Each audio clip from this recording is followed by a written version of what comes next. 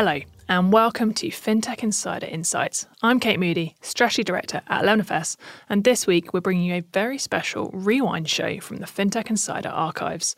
Hosted by Benjamin Ensor and joined by some very special guests from Alaka Bank, Anthemis, and This Week in FinTech, the show asks the question, how should we measure success in FinTech? We find ourselves in a period where down rounds are becoming more and more of a norm, valuations are tumbling, and we're seeing fintechs either get bought out entirely or sadly have to shut their doors. In this show, we're examining whether valuation and customer numbers are the best measure of success for fintech. Should we be paying more attention to profitability or the problems they're solving for their home markets? Or are there even success metrics we haven't even thought of? This is as highly relevant discussion now as it was almost a year ago when we first had it, perhaps even more so. I'll let you hear from Benjamin and his guests very shortly after these brief messages. Don't go anywhere. This is FinTech Insider After Dark. We are breaking out of the studio and bringing it to the community. It's a live recording of the FinTech Insider podcast featuring your favourite hosts and big-name guests. Well, thank you very much for having me back. Join us and become a certified FinTech Insider. Whether it's beers in London or pizza in New York, catch up with FinTech geeks and make new friends across the financial services ecosystem. This is packed out, right? It's standing only. We are bringing After Dark to the Village Underground in London on the 20th of September. Click the link in the podcast description or visit 11fs.com/afterdark. Thank you very much for joining us, everybody. Good night.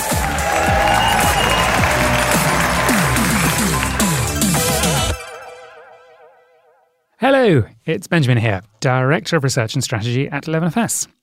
Earlier this year, we published Building the Future of Home Buying, a report that calls out financial services for making the biggest, most significant purchase of most people's lives way more difficult than it needs to be. Well, fast forward to today and things haven't changed. Mortgage offerings are more important now than they have ever been, with sky-high interest rates in many countries forcing home buyers to shop around. We've got clients asking us how to move quickly to fix the problem and get a game-changing product to market. Want to know the secret? Step 1, download the report at 11fs.com/homebuying. Step 2, get in touch at 11fs.com/ventures. Speak soon.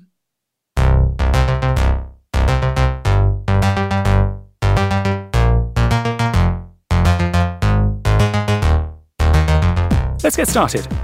As always, I'm joined by a panel of insightful guests who can shed some light on this really interesting topic. First of all, we have a welcome return to FinTech Insider for Richard Davies, CEO of Alaka Bank. Welcome back to the show, Richard.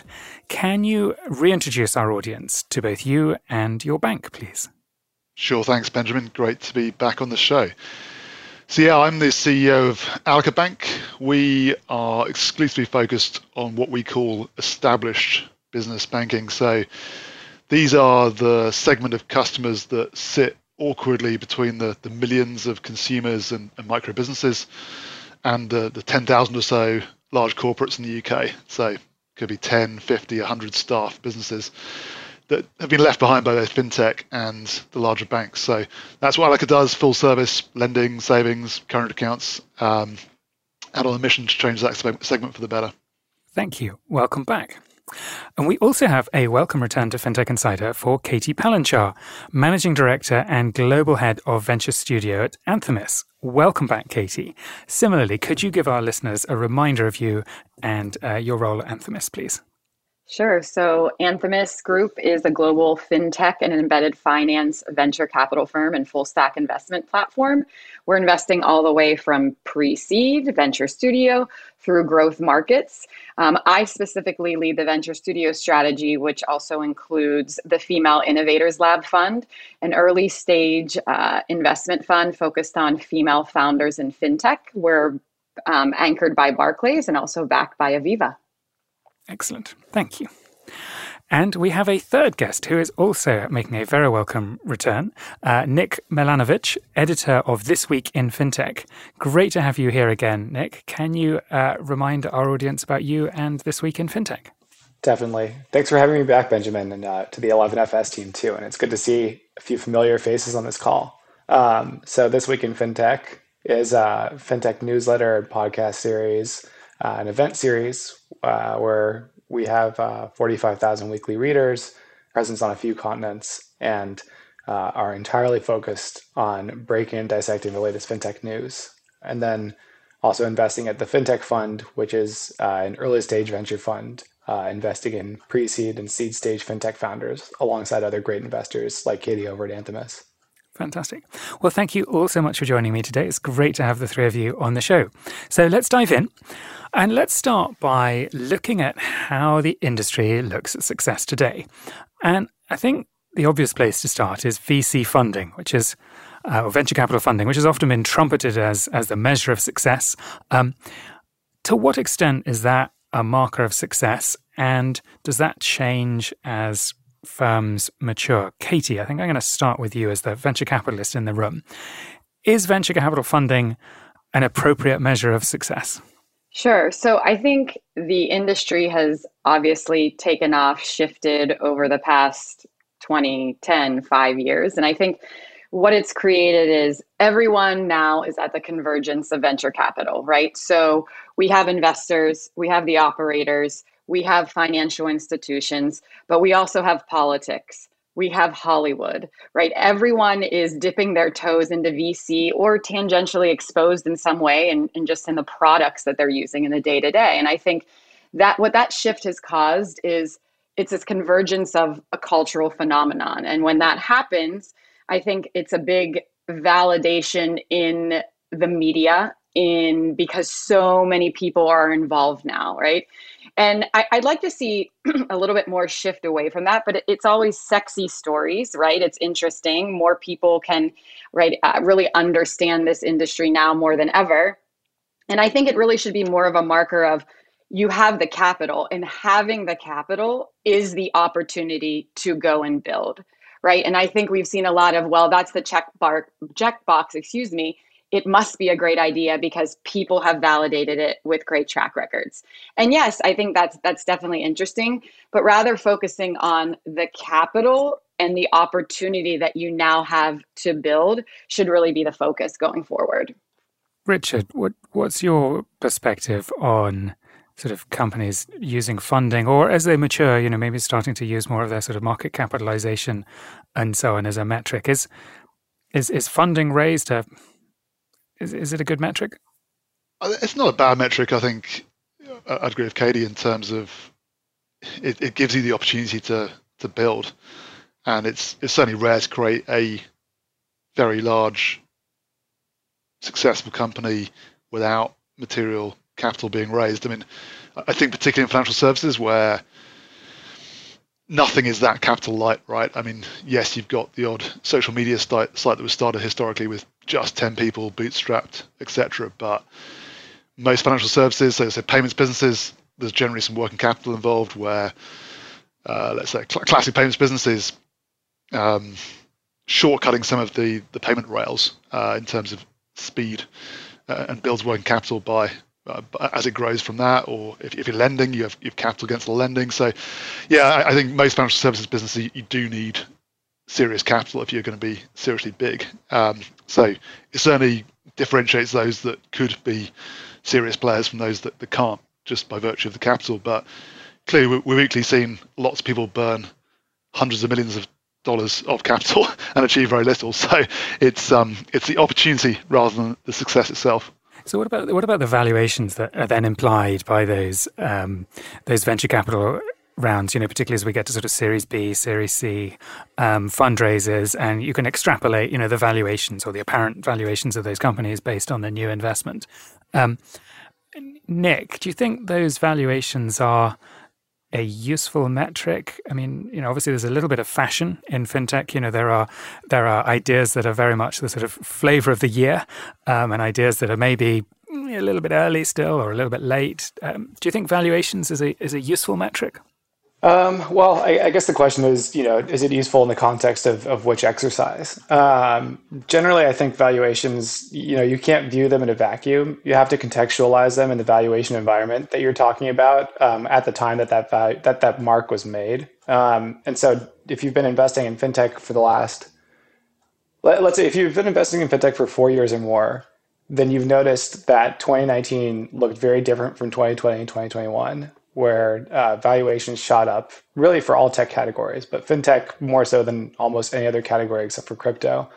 And over the last year, 2022, you've seen a little bit of retrace and a return to normalcy. And it's unclear if we're at the kind of steady state now or if there's a little bit of a fall left. But across all stages, you've seen valuations compress over the last year. And so if you're looking at valuation, you really have to contextualize it against the cohort of other companies and how they're being valued at the same time to understand what the signal is there.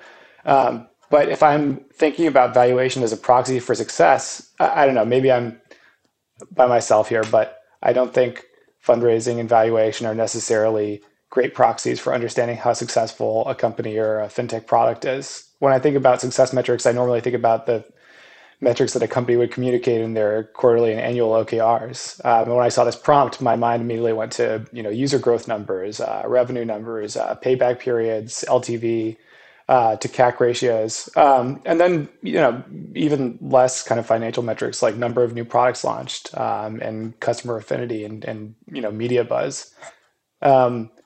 I think when you have a fundraise and you have a company going out and putting out a media press release saying we're now a unicorn and we raised over $100 million in this latest round, you can infer a little bit from that signal. It should be a okay proxy for saying somebody's done the math here and somebody's done the diligence and this company must be doing something right because they were able to raise that much at that valuation.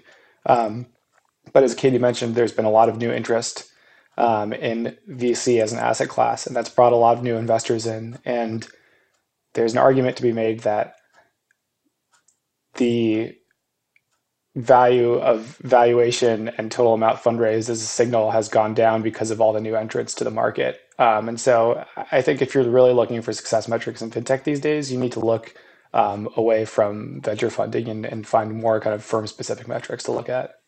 So you made a number of really, really insightful points there, Nick. And one of the ones I really like is your implicit point that the right metric partly depends on who you are and what you're using the metric for. So I think we probably all agreed that if you are an investor, the valuation is quite an interesting metric, and particularly if you're an investor that's looking to exit that business at some point down the road. Katie, before we come on to the metrics that the managers of the business should be using, valuation presumably is quite a useful metric for you as investors, because at some point you're thinking about, okay, at some point we want to exit this business that we have funded and made successful. So presumably it remains important to you as a metric over time, but I'm sure it's not the only thing you look at by any means. Sure. And I also think in some ways the venture capital industry can be looked at as a little bit contradictory, right? Because a higher, IRR, MOIC in your portfolio helps you raise more money, right? And then continue to invest in more companies, capitalize your companies, et cetera. And so, it can kind of get into a little bit of a vicious cycle where those valuations are helpful, but are they really reflection of what's happening within the company, right?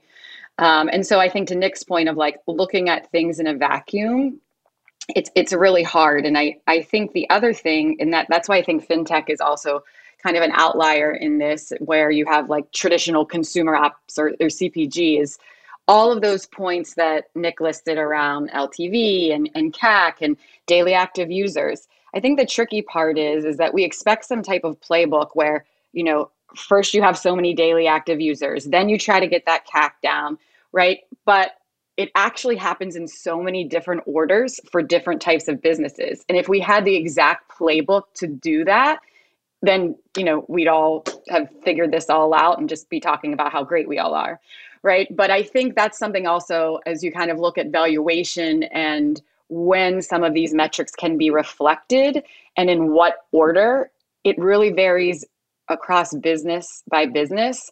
And so I think that should also be reflected in valuations at time. And I would also say that VCs can look across their portfolio, and I would say some of their highest valued assets companies are probably ones that also keep them up at night, right? So it's not just the slam dunk of it's a great valuation, we're seeing growth. What do they say? With power comes a lot of responsibility. And so I think that's kind of another approach as we move into this market, is something that venture investors are going to have to really look at as they grow their portfolio and their overall portfolio construction. And I think also that's something that founders can better educate themselves on, of what VCs are trying to achieve with these valuations across their entire portfolio as well. Thank you. Richard, so Katie's just nicely summarized the investor's perspective. Could you maybe give us a bit of a perspective from a sort of a founder or chief executive? What should the managers of the business be thinking about, particularly perhaps at the early stages? What are the kinds of metrics that you think early stage fintechs should be focusing on? And I actually think founder is quite different to, say, CEO or C-suite, where you're not being the founder. Because founder, right, you're counting down from 100% ownership. So I think valuation matters a hell of a lot to you there, right? Because if you end up giving away 75% of the company in your first 2 rounds, you're never getting that back. So you're going to end up with a very small percentage by Series E. The corollary to that, right, clearly is good investors, the right amount of capital can make a business successful, right? So if you're just after valuation and you're not valuing the investor and the capital, then that's that could be foolish as well. I mean, listen, I think typically C-suite, right, have more of a sort of growth shares type incentive structure, right, where you're really incentivized about where do you get to at exit, as opposed to the interim valuations, which I personally think is healthier, because ultimately all this paper money, it doesn't exist. It's just numbers in spreadsheets, right? So we saw that in 2021, right, where most of those companies that raised very high numbers, those numbers are at best half that right now. Some of them are a tenth of that. And in FTX's case, it's 0. So there was a massive bubble in 2021 in particular, which has popped big time. Not just fintech, but fintech is probably the peak of that bubble. And ultimately, people are now valuing, from an investor point of view, the ability to deliver actual profits at exit that can, using fairly traditional valuation metrics, actually deliver a sort of positive exit for investors. So I think the world's changed from a sort of pure customer base, growth based valuation method to one where you need to be able to see that income streams coming through that at exit will actually give the sort of traditional metrics, right, the return on equity, the price to earnings, et cetera, that ultimately is actually how companies get valued in public markets. So, yeah, there was this kind of weird phase for 18 months. That's gone. I think we've returned to normalcy. Interest rates being up has certainly hurt as well for tech stocks, because you value the future less with a higher interest rate. So, yeah, but sorry, I'm rambling a bit. But yeah, founders versus C-suite, I think, can be different incentives. Certainly, founders' valuation matters a lot, because it's how much of the company you give away. Yeah, no, that's a really, really good point, and thank you for catching that. You've made a bunch of interesting points there, and Nick, I want to come back to you as to start thinking about, what are some of the measures of success we might be overlooking. You mentioned some yourself, Nick, like customer acquisition costs, customer lifetime value. Richard made some really interesting points, price earnings and so on. What are there metrics that you think fintechs are frequently overlooking? You also talked about, marketing and media buzz. Are there metrics you think we should be paying a bit more attention to? Fraud rates. Anything spring to mind? I think Katie had a good point that when she was talking about kind of there's no one playbook for fintech, that you have. Fintech means a lot of things in terms of the underlying product and the underlying category now.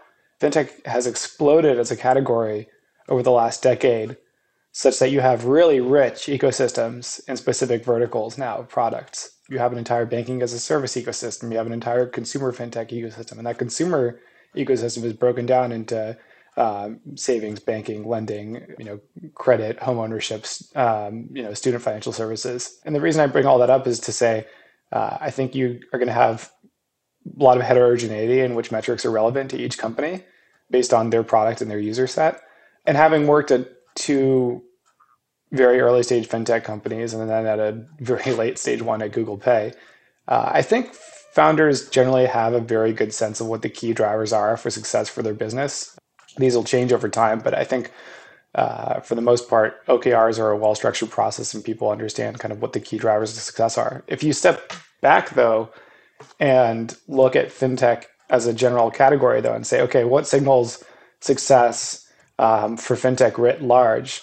In my mind, one metric that we probably don't talk about enough is market share won over from traditional financial services. When I think about like where fintech exists, I kind of think of it as being on a continuum, and you have traditional financial services on one side of the end of that spectrum, and then on the other side, something more exotic like decentralized finance. And fintech is the middle section there. And so when I think about kind of where we're going, 10 years, 15 years, 100 years into the future, what I'd want to see is that fintech continues to win over more and more market share from traditional financial services providers. So, companies like Alka Bank can win over customers from traditional legacy banks, or companies like Unit, which provides banking as a service, is winning over business from the FISs and Fiservs of the world that provided core banking traditionally. That's one that it's really hard to quantify. You'd probably need like a McKinsey or an 11FS to be able to put together a comprehensive overview there. But I think over time, we really want to understand, are people signing up for fintech as a fad or to try a product out? Or are fintech companies writ large building enduring products that are really winning people over from financial services? Can I just build on that? Because I totally agree. Actually, I do think about kind of market share as being a key measure, but really sort of from a wider perspective as well, which is, listen, I think the segment I work in, right, is terribly underserved in the wider market. So in the space I work in the UK, there's about £60 billion of lending done each year, so annual lending volumes. Listen, if I go to 10% of that, that's £6 billion a year. That's like bigger than any fintech lenders done in the world. That's really successful, right? But it's still only 10%. But I would kind of hope that I have wider impact that forces everyone to up their game in the wider industry, right? So you create greater societal impact, economic impact by forcing everyone in the industry up their game by having meaningful market share, as opposed to just your market share alone, right? And I do think if you're like no market share, 1% market share, you're not really having meaningful impact, right? If you want to change the industry for better, you've got to have meaningful impact, meaningful share. And you look at that, you see that in consumer, right? With the Revolut or the Monzo and sort of the billions spent by the big banks in response to that to try and defend themselves desperately. So I think kind of, if you can have meaningful market share, it creates all sorts of benefits, both your own, but also for wider society via competition. And I would add on to that too. I'm not sure how you measure this either, but there's a lot of kind of wedges, tricks and trades to acquire these users, and how sustainable those are. Is it a business where you constantly have to come up with new wedges to acquire customers? Or is that wedge something that is completely sustainable, a way for you to acquire customers, right? So you like look at Cash App, right? Their crypto offering is a big part of their revenue, a big part in acquiring customers. And so, again, not sure how to measure that, but kind of looking at something over time of, is there a period of time where those things are sustainable and then you have to go to the next one? Or is it businesses, and I can think of some B2B businesses even in our early stage portfolio where they have strong wedges that I think will be sustainable over time, right? And I think those are some interesting things that we're going to hopefully have the opportunity to dig a bit more in as we get back to kind of hard numbers, hard facts, hard OKRs.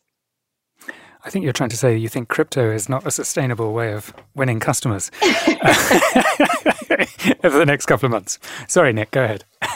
I just want to double down on both of those points because I think they're fantastic and actually need to be repeated. But there's market share and then there's market expansion. And I totally forgot to mention market expansion, but Katie and Richard both talked about the important dynamics. And at the end of the day, fintech should not just be trying to win over a bigger piece of the pie from financial services, but to expand the size of the pie overall.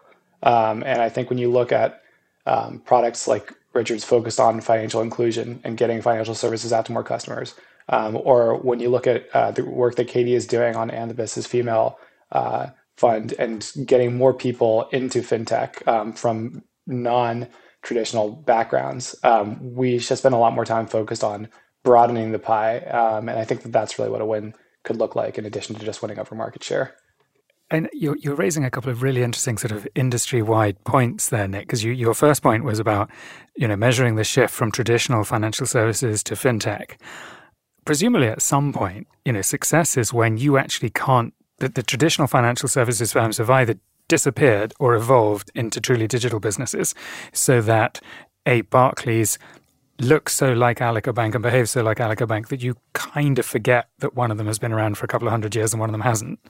But your other point is even more interesting about, enlarging the pie, encompassing more people in financial services.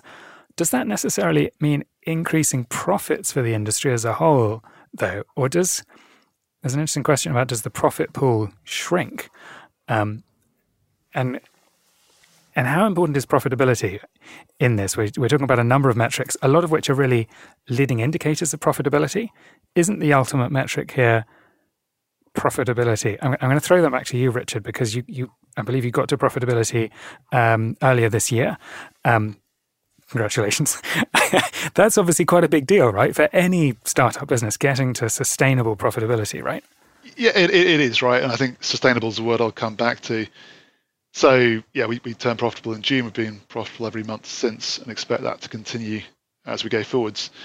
Why does it matter?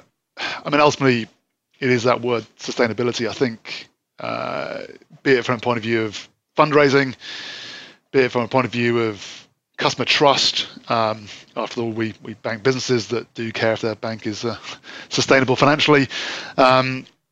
Yeah, that is a pretty important metric, right? That I do think with this return to normality, with a very few exceptions, businesses that just want to burn a pile of money to achieve massive sort of headline customer growth are going to struggle.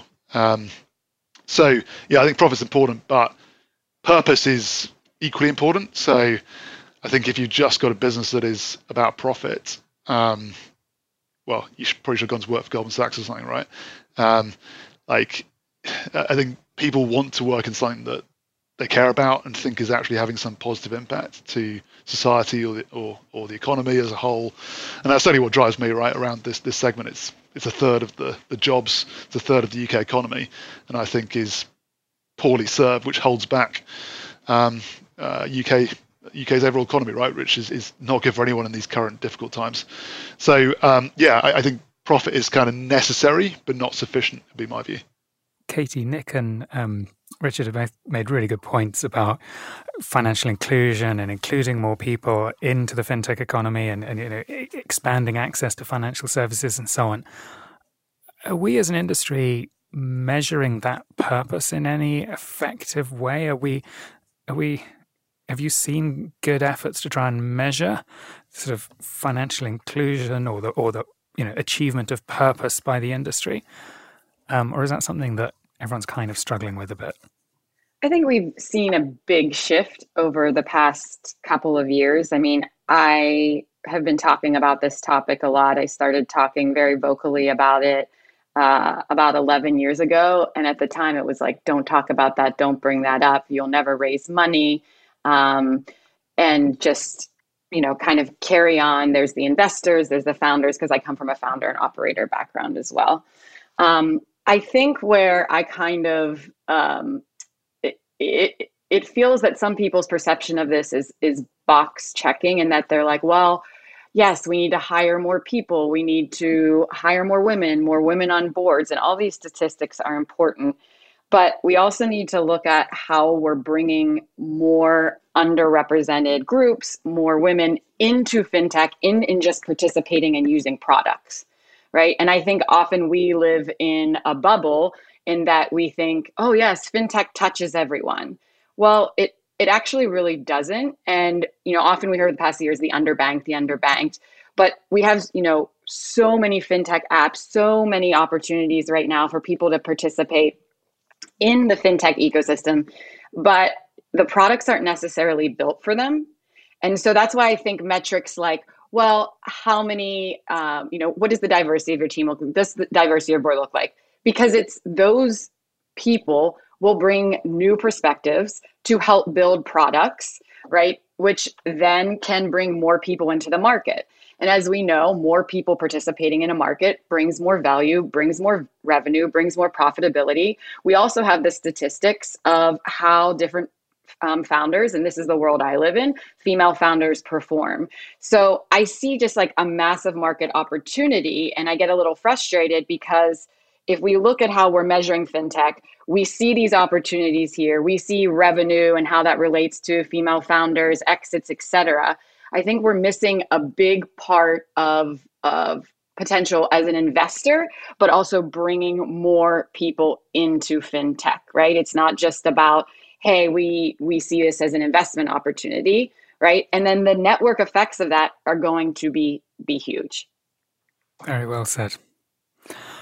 Okay, let's move on and look at how the goalposts and the metrics we use might move as fintech continues to grow and becomes more established. Katie has just given us a really good argument, or a series of good arguments, as to why we need to look at wider metrics. To Richard's point about purpose, what's the purpose of the industry beyond just making profits? So what starts to become more important? Katie, you were talking a lot about inclusion, and obviously that's a huge part of this. We've also got some other challenges. The climate crisis. We've just had COP27. Clearly, the climate crisis is just going to get worse over the next decade. Will we see other metrics starting to become more important? Nick, I think I'm going to throw this one to you. Do you think we're going to see more pressure on startups, on venture capital firms, on established firms to do one or both of paying more attention to climate and carbon and paying more attention to sort of diversity, inclusion, and reaching out to more people? That is a really good question, and it's one that I would say I don't have a perfect answer to be entirely honest. But my partial answer is, if you read what Sheil at Better Tomorrow or Matt Harris over at Bain Capital Ventures or Angela over at Andreessen wrote around the turn of the decade about embedded financial services, I think one of the important takeaway points there is that finance and financial services are a feature and a necessary rail of a lot of products that are not themselves financial. And I wrote about this a little bit in Forbes, if I can just plug myself too there, that when you talk about financial inclusion, the underlying problems themselves are not necessarily always financial in nature.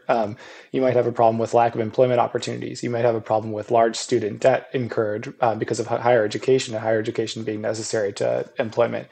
You might have an issue with medical bills in the US, where the majority of personal bankruptcies are declared because of medical reasons. And so coming back to your point on different metrics to evaluate the industry over time, I think what we'll probably see is that financial services and fintech become blended into more different product categories. So commerce will include more native financial services. Climate products will include more native financial services. Healthcare products will include more native financial services. And so I do think you'll see products being built for improving people's medical experiences that have financial services as some key component to the product's feature delivery. And so the goal for financial services will start to incorporate more kind of adjacencies.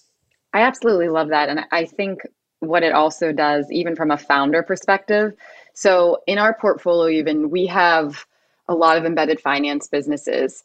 I think some people think, oh, fintech. So the founders obviously came from traditional financial services. They look to build this business.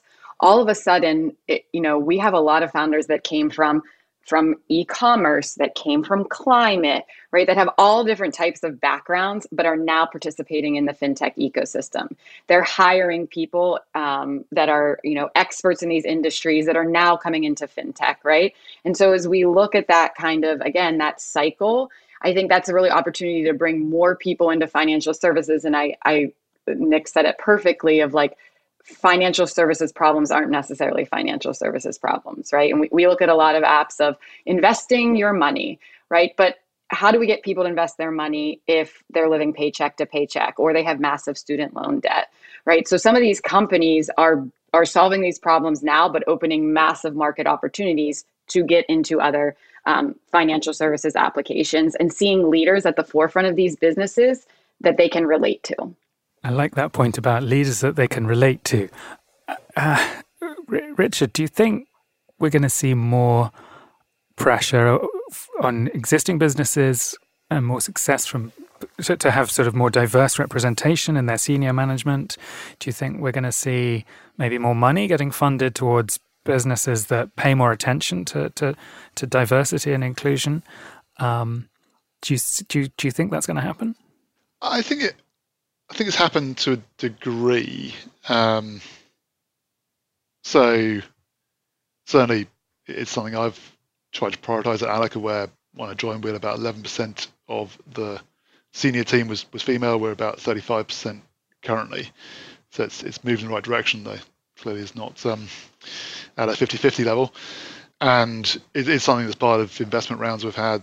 There's certainly been discussions with investors as part of that as to how do we think about that, which I think is positive, right? I mean, one of the things I think gender is great, right? But there are many different dimensions of diversity here, and again, things you can easily measure like ethnicity are great as well, and actually we're pretty good on there, about 40% non-white. But also how people think, right? Which I think is a point being made by Katie and Nick to a degree as well, right? People from different backgrounds, different thought processes is almost the most important thing here. So you haven't just got kind of a group think going on as to whatever background you come from, be it you all come out of a similar sort of tech background, if you all come out of a traditional banking background or whatever. I think that diversity of thought is actually the most important thing. And I very much think there is greater awareness of that from investors.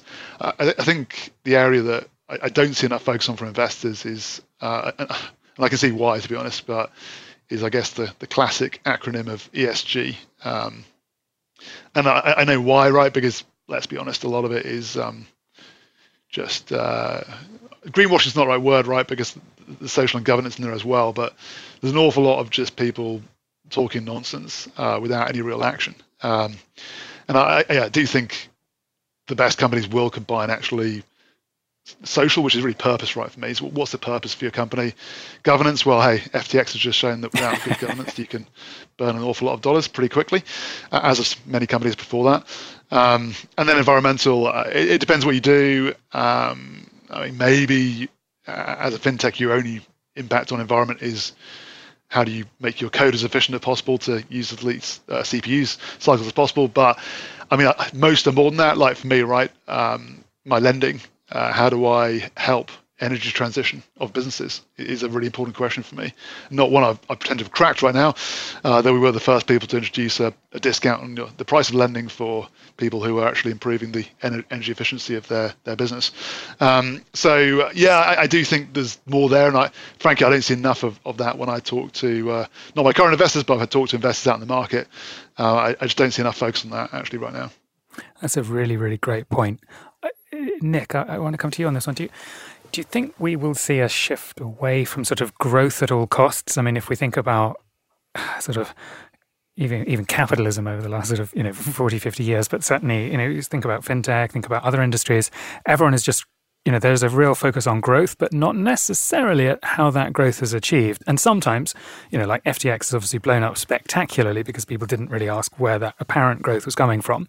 There are other industries, Richard, you talked about lending and how you can lend people money that they really can't afford to pay back. There are sort of bad ways to grow and good ways to grow. Nick, do you think we'll see a shift in more questioning of how companies are achieving growth and what that growth is? I really like the way this conversation's evolved. I feel like as a philosophy major, I've been training my whole life for this one moment to speculate on the nature of growth and capitalism and good growth versus bad growth. I think at the end of the day, it comes back to incentive structures. I think so many of these questions come back to incentive structures. And as long as we have a very appealing incentive structure built around growth without gradations for how that growth is achieved, we can have sustainable development goals, and we can have goals and commitments set up by COP, but it's going to be really hard to overcome those incentives. And the incentive structure that we have in Western markets and most markets today is built around profitability and growth. And we have kind of an ingrained consumer mindset built around growth as well. The entire advertising industry is built around selling us newer and better versions of the products that we probably already own. And so growth is a really kind of pervasive social undercurrent. And to get away from it, or to find countervailing incentive structures, we have to make sure that the alternative is as appealing. So, don't get the new iPhone because your iPhone that you have today works just fine. You don't necessarily need the new one. That's the climate friendly option, but it's not the option that we have any kind of incentive mechanism pushing people towards. And so bringing it back to fintech as well, financial services is an industry like anything else is kind of caught up in this relentless pursuit of growth. And that has a lot of really positive social outcomes. We should be growing the number of people who have access to banking services in rural areas of emerging markets economies. That has a great positive social output. But all of this is driven by a pursuit for growth that creates a lot of innovation. It creates a lot of progress, but is not necessarily always positive in isolation. There's kind of counter measures that we need to take in order to ensure that growth is commensurate with sustainability and preservation of the planet in terms of resource intensity and climate change. And so this is a very circuitous way of saying I don't know, but I think that there are interesting models that you can look at. Uruguay is one where you have a country that has kind of made a broader social emphasis on pivoting away from fossil fuels. And if you listen, there's actually a great Daily Insider podcast on this to people talk about it who are just citizens of Uruguay. They talk about kind of the recycling mentality that's trickled down from that policy, where people don't really feel the need to make new purchases if they already have something that works out well for themselves. And people try to reuse and repair rather than just toss out and get the new version of something. So I think in financial services, to bring it back to fintech, you can have goals for more socially positive outcomes from financial services. Take Wonga for an example in the UK, which is basically providing super high rate loans that were driving people into bankruptcy and into affecting personal credit scores. It was growth at all costs, but not socially positive growth. But it's just about the incentive structures. You need the incentive structures to be built adequately to actually reflect those goals and make people drive towards them. Katie, last word to you. Yeah. I mean, you said that beautifully and way more eloquent than I ever could, hence why I wasn't a philosophy major. But I think just even I can speak for the US, is that we have this tendency to potentially not trust large, massive corporations. And so when you see kind of some ESG initiatives being rolled out, you don't always look at them as face value. And maybe they may be super impactful. And right, I was thinking of, even when I grew up in elementary school, like they were just shoving recycling down our throats all the time. As kids, we thought we were going to go to jail if we didn't recycle. And what was happening is that some of those companies, were creating horrible food and drinks and things like that weren't necessarily good for the population, but it was in packaged and recycled materials that was amazing for the environment, right? You even look at kind of some of the baby products and diaper companies that they may be using one type of material and really kind of promoting that. And this is very basic in saying that, but then they're changing another material, right? And so I think it's a very rudimentary kind of way of looking at it, but I think we're ingrained to be skeptical. And so how can we get away from that skepticism and, to your point, kind of start to measure these things and bring more people in? And to Richard's point, I think something that's exciting about this is that more LPs are talking about this and requiring this. And what does that look like? And having those conversations, holding VCs accountable and therefore holding companies accountable. That's unfortunately all we're going to have time for today. I love this discussion. I think where we've got to is saying we need metrics that encompass both profit and purpose. And that what we've been missing sometimes is that focus on the purpose, and there's a lot of metrics to define that. Thank you all so much for joining me. This has been a really fascinating conversation. Where can people find out a little bit more about you and your companies? Katie? Sure. So we're at anthemis.com, and you can find me on Twitter at DameKDP, DAME KDP. And Nick? You can find us at thisweekinfintech.com. And Richard? So alaka.bank website or LinkedIn, both myself and the company are pretty active on that. And you can find me, Benjamin Ensor, on LinkedIn or at 11fs.com. Thank you all so much for listening. If you like what you've heard, please subscribe to our podcast. Do leave us a review and let us know what we can do better in the future. If you want to join the conversation, please find us on social media. Just search for 11FS or FinTech Insider, or even email podcasts@11fs.com. So thank you so much to all of our guests and all of our listeners, and goodbye.